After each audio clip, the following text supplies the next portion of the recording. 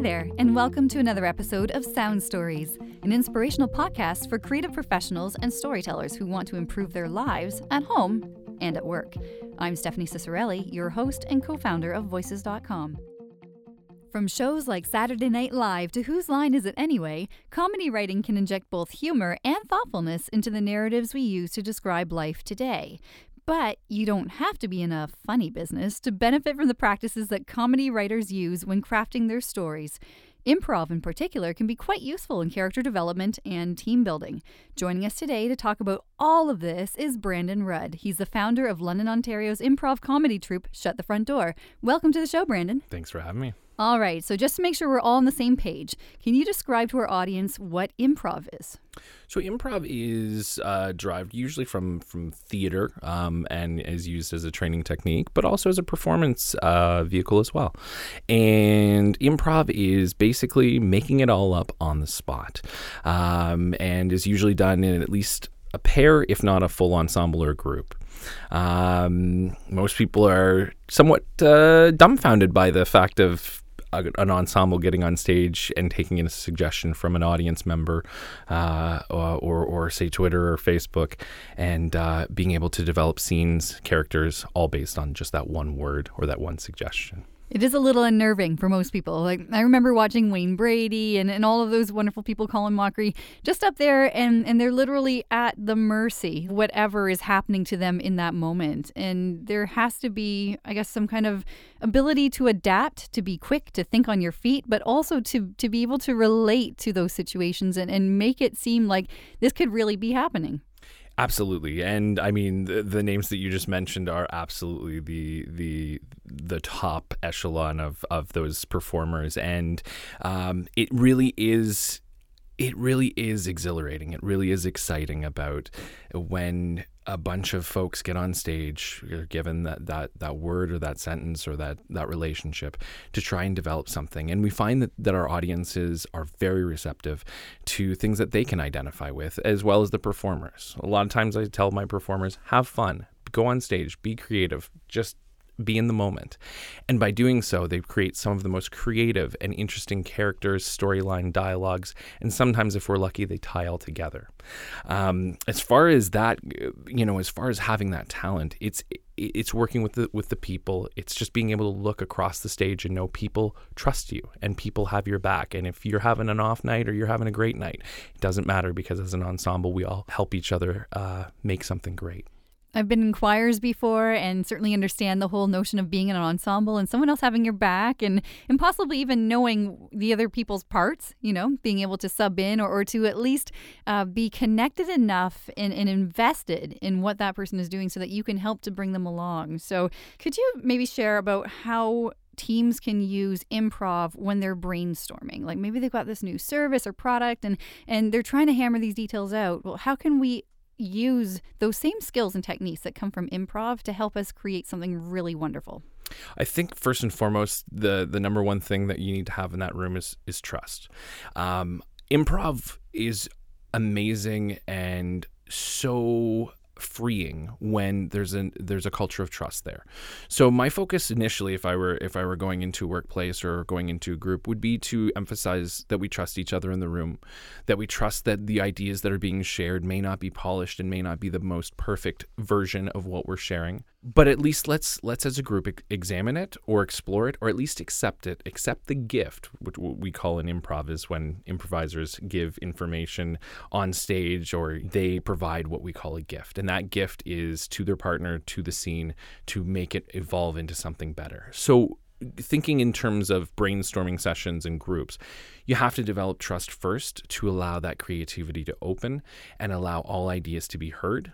Maybe not all ideas are what's going to solve the problem or going to get you to your end result, but having that process and respecting the people and the process will take you much in a much more successful direction, I believe. All right. So this whole notion of having trust ahead of time is very important. It's kind of, you can't just expect to fall into someone's arms when they catch you at first in this situation, because if you're not used to listening to everyone's ideas and giving them the same amount of respect at first, this could be a very difficult exercise to embark on.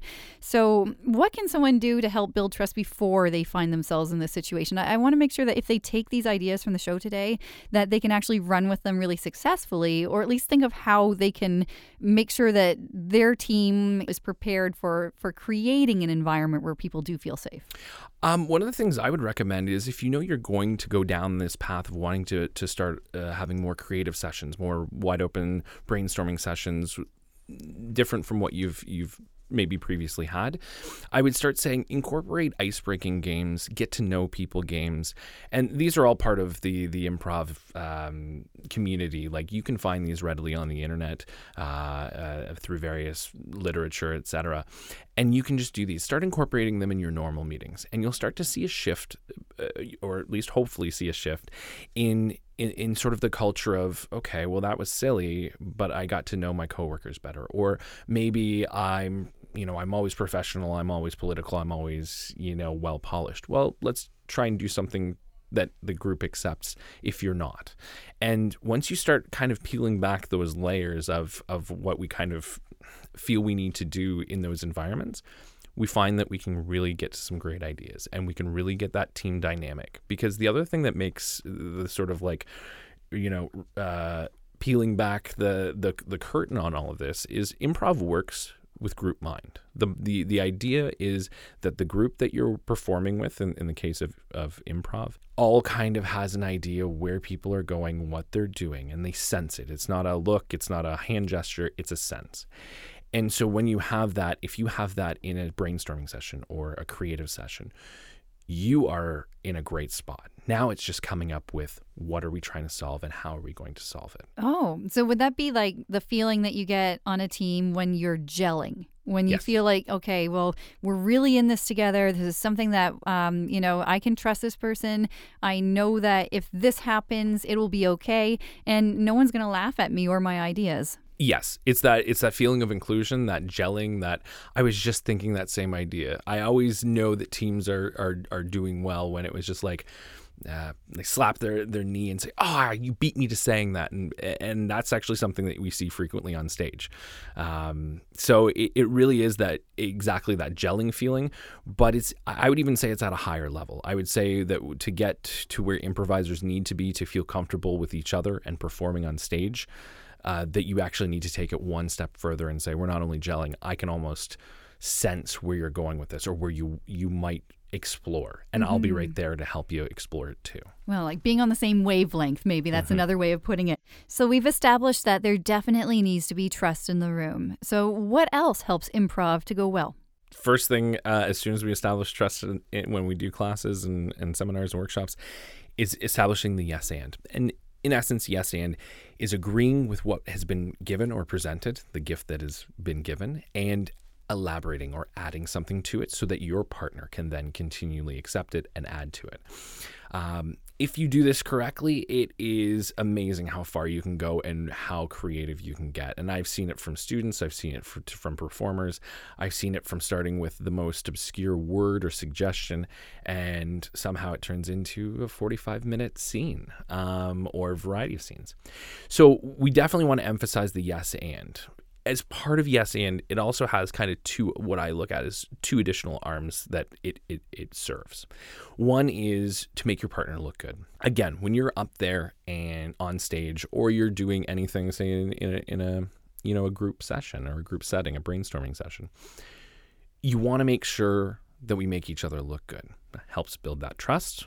It's also an essence of saying yes and to ideas and exploration. But it's so rare sometimes in this day and age that we actually focus on making others look good and other work and other ideas shine. So for us, that's a big one. Understanding the fundamentals of why you want to make somebody look good. The third piece to that is basically heightening and exploring. Heightening and exploring is when we have trust, we're yes-anding, we're making each other look good, and then we're looking for the idea. We're looking as a group on how we can find that idea, that character, that point of view, that story, that angle, and really as a group solve whatever problem or create whatever product or story we want. I like what you did when you highlighted the fact that we want to make each other look good.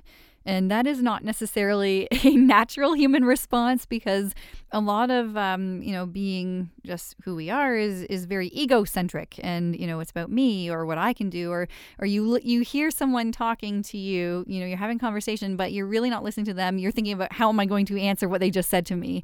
So this is kind of a neat idea, because this whole social media, you're posting your highlight reel, all this is very, very much focused on the self. But I do enjoy that you're elevating someone else, that you're bringing them up, maybe not saying they are better than me, but saying we are equals, and this is why this works.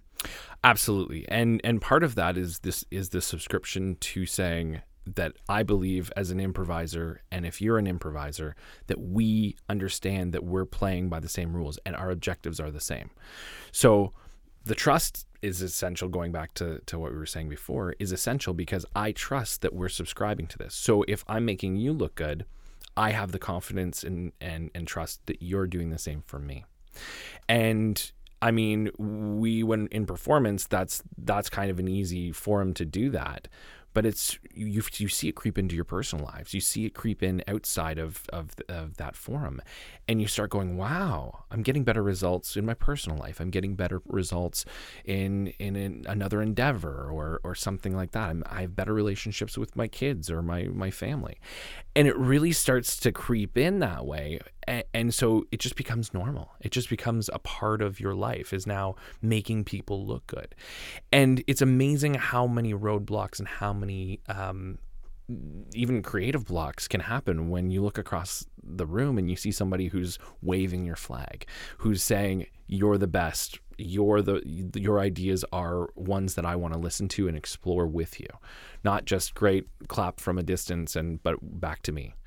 And it's so refreshing, especially now as you highlighted with social media and promo reels and self-promotion. And I really think that, especially now, this is something that we really, really need to focus on. It sounds like the entire process there that you've described does work to bring out the best in all of us. But what I like is that whole idea that we are improvisers. And what it means to be an improviser is that I have ideas, you have ideas. We're working toward a common goal, and I value what you have to say. So I wonder what would happen if that were applied, not just corporately, but when you go to work on a project with another creative team or something, and you maybe have competing visions, but really ultimately the vision should be, how do we make the best commercial? How do we create the best film? What is it going to take for us to make something of value for this end client, and how are our unique strengths and abilities going to play into that? I think that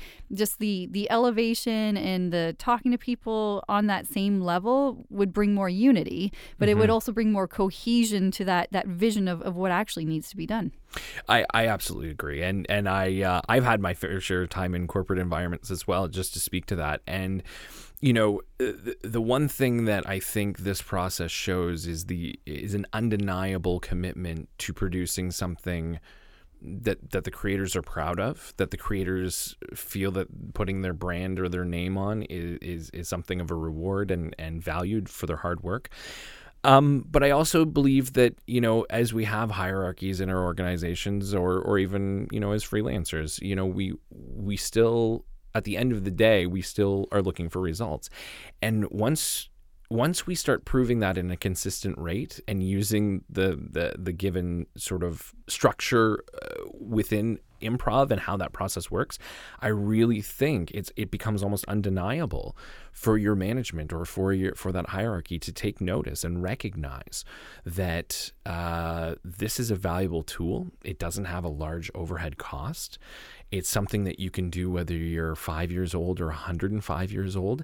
And so it really helps a variety of initiatives, whether it be corporate, whether it be personal, whether it be professional, and anything in between. So I really agree with the fact that I would love to imagine a world that started with improv and started with the principles of improv and see where we go and see where we can go together. And again, the key word there is together, because if we don't, in the absence of trust, in the absence of making each other look good and saying yes and heightening and exploring together, we're inherently going to have those roadblocks along the way. Well, definitely. I couldn't have said it better myself. So I'm just going to lead us in a little bit of a different direction now.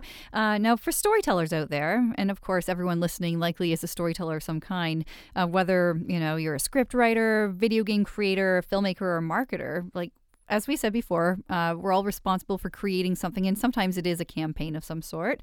Now, how can us, we, as creators, use improv for character development?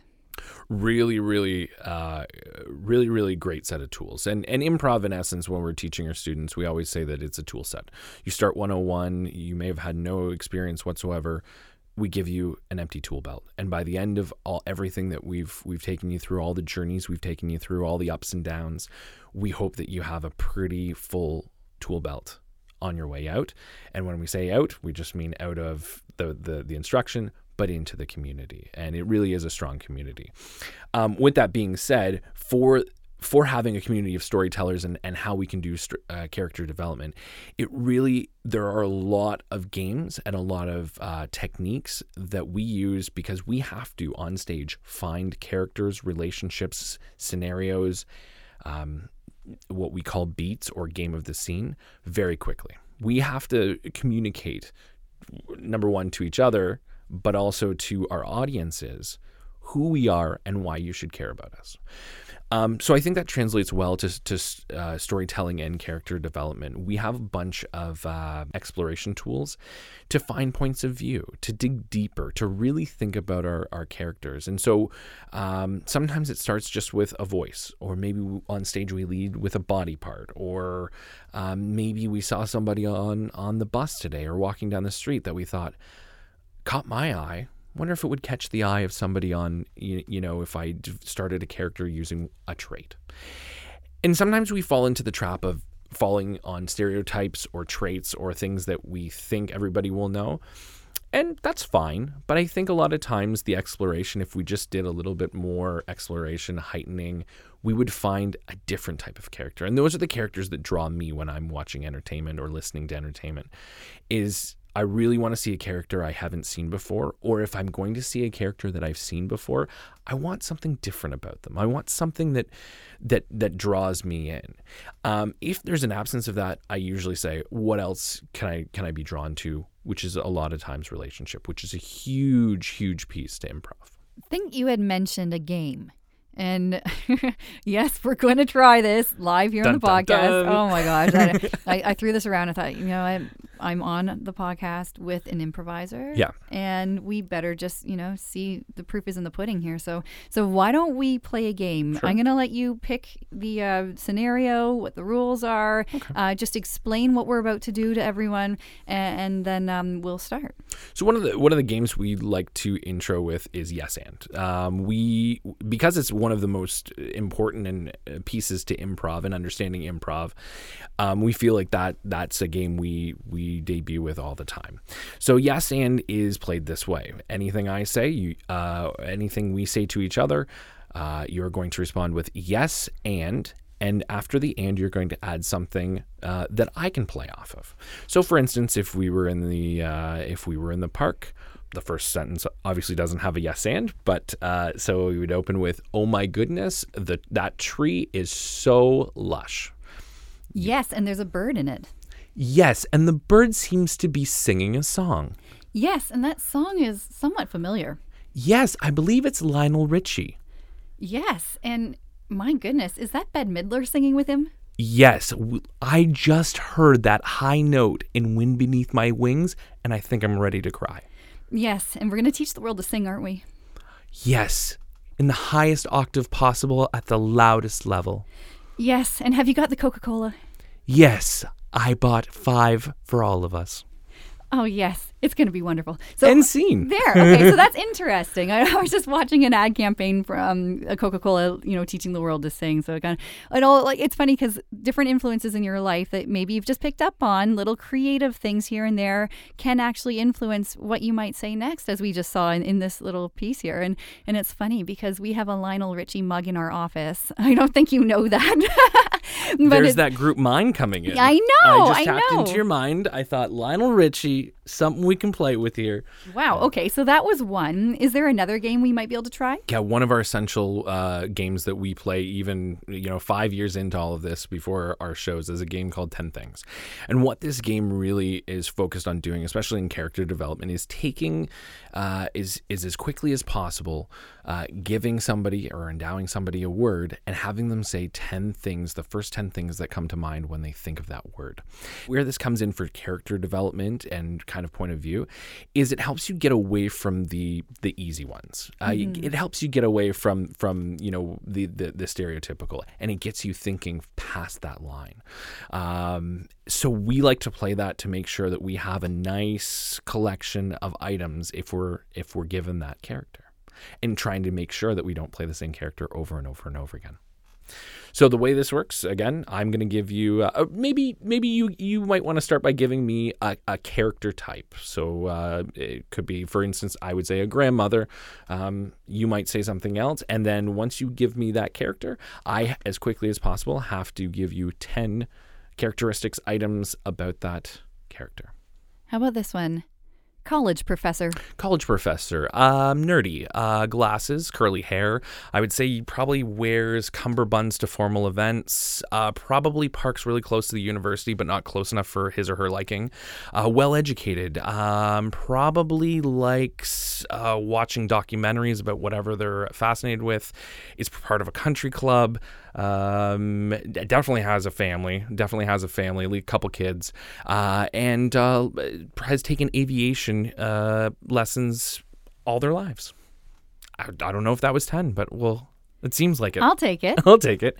So now I will give you a character in mind. Let's go with Rockstar. Loves to be on stage, wants to be the center of attention all the time, has a few quirks to them, maybe a couple items they want to give up the next time that they decide to make a New Year's resolution, for instance. They really, really love their guitar. They've named it Keith Richards. They've, love being on the road, but don't like to drive. And they also really love this one t-shirt, and they really should get rid of it because it's old and it stinks. See? So that's great. That's awesome that you were able to dig deeper. You actually did a great job because a lot of people would just name off things that they would find on a stage. So that's awesome. What we find with that, especially for first-time improvisers, is 5's real easy. 5 through 10 is the challenge, right? Mm-hmm. Because the 5 easy ones are what everybody knows. So this really can help you dive deep into your character and say, great, first 5 are things that I'll present early on. But as we get into the character and their point of view and what they care about and what influences them and really make that character jump off the page or the screen, then that's where those 5 to 10 items come in, and you can really get creative with that. That's like creating a backstory. Like, we all know that these characters should exist before they're in the stage and then after, like they can't just be in that little tiny moment, because otherwise there's no depth to them. You don't really know who they are or even care, frankly, as an audience, right?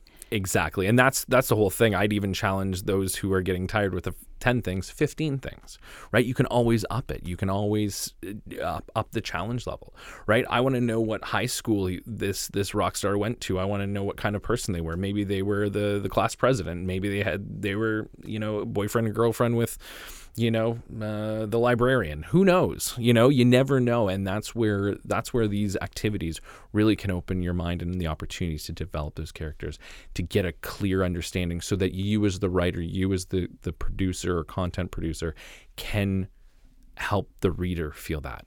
Well, all these tools and exercises for creatives are awesome. So let me thank you for that right now. I'm sure everybody's got ideas that they're just dying to try with their group there. But I think we'd be remiss if we didn't ask about the humor side of improv. So is there a formula to being funny? Well, you'll be surprised to know that one of the things we teach day one is don't try and be funny. So it's kind of counterintuitive to what people think and what we teach. And why we say that is because if you're focused on me as the improviser making a joke or setting up a joke and delivering it and getting a laugh, it actually interrupts the flow of the group trying to produce together.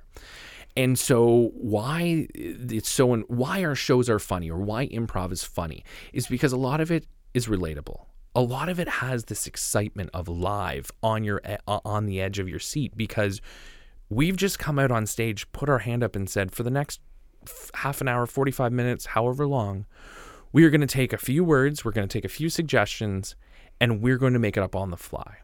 Automatically, your audiences respect that. Automatically, they go, I'm so glad I'm not doing that. I am so glad. But I'm really glad I'm here to watch what could happen or what might happen. So as far as the comedy happens organically because people are subscribing to the system.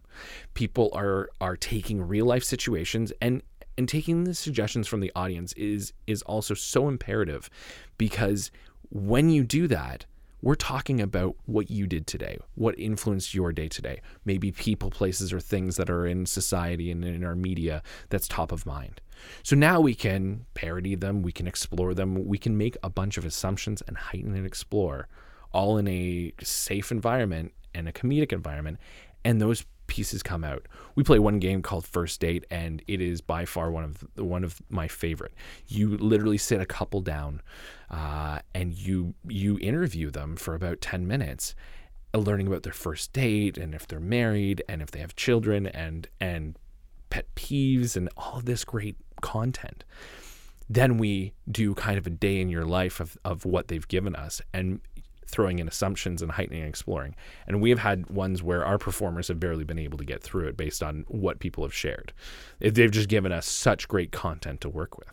Wow. So it's been great to do that. But the comedy happens because of the subscription to the system, working together, group mind, and trying to create something great together. And really that is the essence at the end of the day of improv.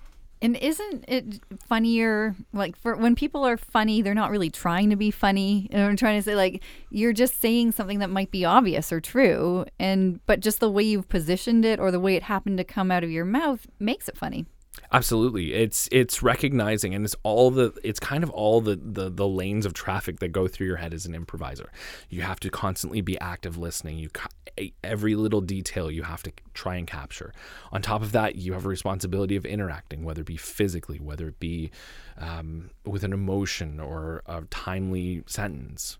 Sometimes you're endowed to come on stage and be a grandmother or a sister or a boss. Mm-hmm. You got to be ready to play those characters at a drop of a hat. Wow. So if someone isn't ready because maybe they're not as like I'm a fan of Myers-Briggs, I'll just put that out there. Mm-hmm. And my second letter is like I'm a sensor. So mm-hmm. like I'm very much in the real. This is happening right now. It's concrete. I can feel it, and all my senses pick up on things. Not everyone is like that, and so it may be harder for them. So how can someone who maybe isn't, an extroverted sensor, mm-hmm. Kind of be able to live in that moment and to pick up on all these little nuances that they may otherwise miss because they're not used to doing it. It's not something they naturally would pick up on. Great question, actually. We actually have a lot of people that go through our programs and that come into our community with exactly what you just said.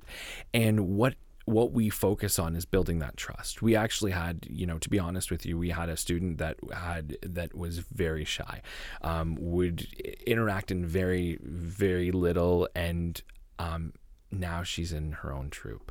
And I could not be more ecstatic for her, more proud of what she was able to accomplish by having that sense of trust, that sense of community, that sense of support. What we do, there are some techniques that if you get on stage, just to break the ice, we always say, if you're having a bad night or you don't feel like you're in your head or you just don't feel like you're you're on the ball tonight, a lot of times you just come on and you do something like mirroring. You just mirror whatever somebody else has offered, because the audience, what they can recognize, in their brain is seeing a pattern, right? We're all programmed to understand patterns. So if I'm chopping lettuce, you come in, you're chopping lettuce, great. We yes-anded by using those actions. And now we're saying, yeah, we're all doing the same thing and moving it forward. And so it creates that sense of, as the person who may be reluctant joins that scene and does that, it's building that confidence and saying, you have my back. You're making me look right. We're heightening and exploring will happen organically. But right now, you have my back. I have your back. And a collective sigh. And it just, those moments built up over time and experiences will eventually help to make it easier each time. The other thing is coming to in producing improv. You want to obviously produce to win, as I call it, and put things that get people involved early. So we'll play a game called Freeze Tag at the start, which is basically just two people start a scene. There's several performers in the back. They can yell freeze at any time, come in, tag one person out, frozen in their position, and start a brand new scene. So that's a way of breaking the ice as well and getting you in the mindset of improv and getting you feeling supported. Wow. Well, it's all about trust, as you said. And I'm just so happy that came up as the main point here, because it really is about relationship and feeling safe. And in any creative environment, you want to know that you're valued, what you're bringing to the table will at least be considered, and that you're building toward the same vision ultimately as those you're working with. So for anyone who would like to know more about you, Brandon, where can they go to find you? Well, for me, it's shutthefrontdoor.ca. I have a profile up there. All of our information is there. We're in our 5th year now, and we're super excited to be expanding some programming later this year. So we're constantly growing. We're constantly happy with how things are going in our community, and always trying to grow it and get everybody involved as much as possible. Awesome. Well, thank you so much. It was great to have you here. Thanks so much for having me. Appreciate it. Thanks for joining us. If you haven't done so already, I think you really, really need to go to iTunes, subscribe to the podcast. You can even find it here on our website, voices.com/podcasts/soundstories. If you get a chance, please give us a rating, then let people know what you think. Once again, I'm your host, Stephanie Ciccarelli, and I really hope that you'll join us for our next Sound Stories podcast.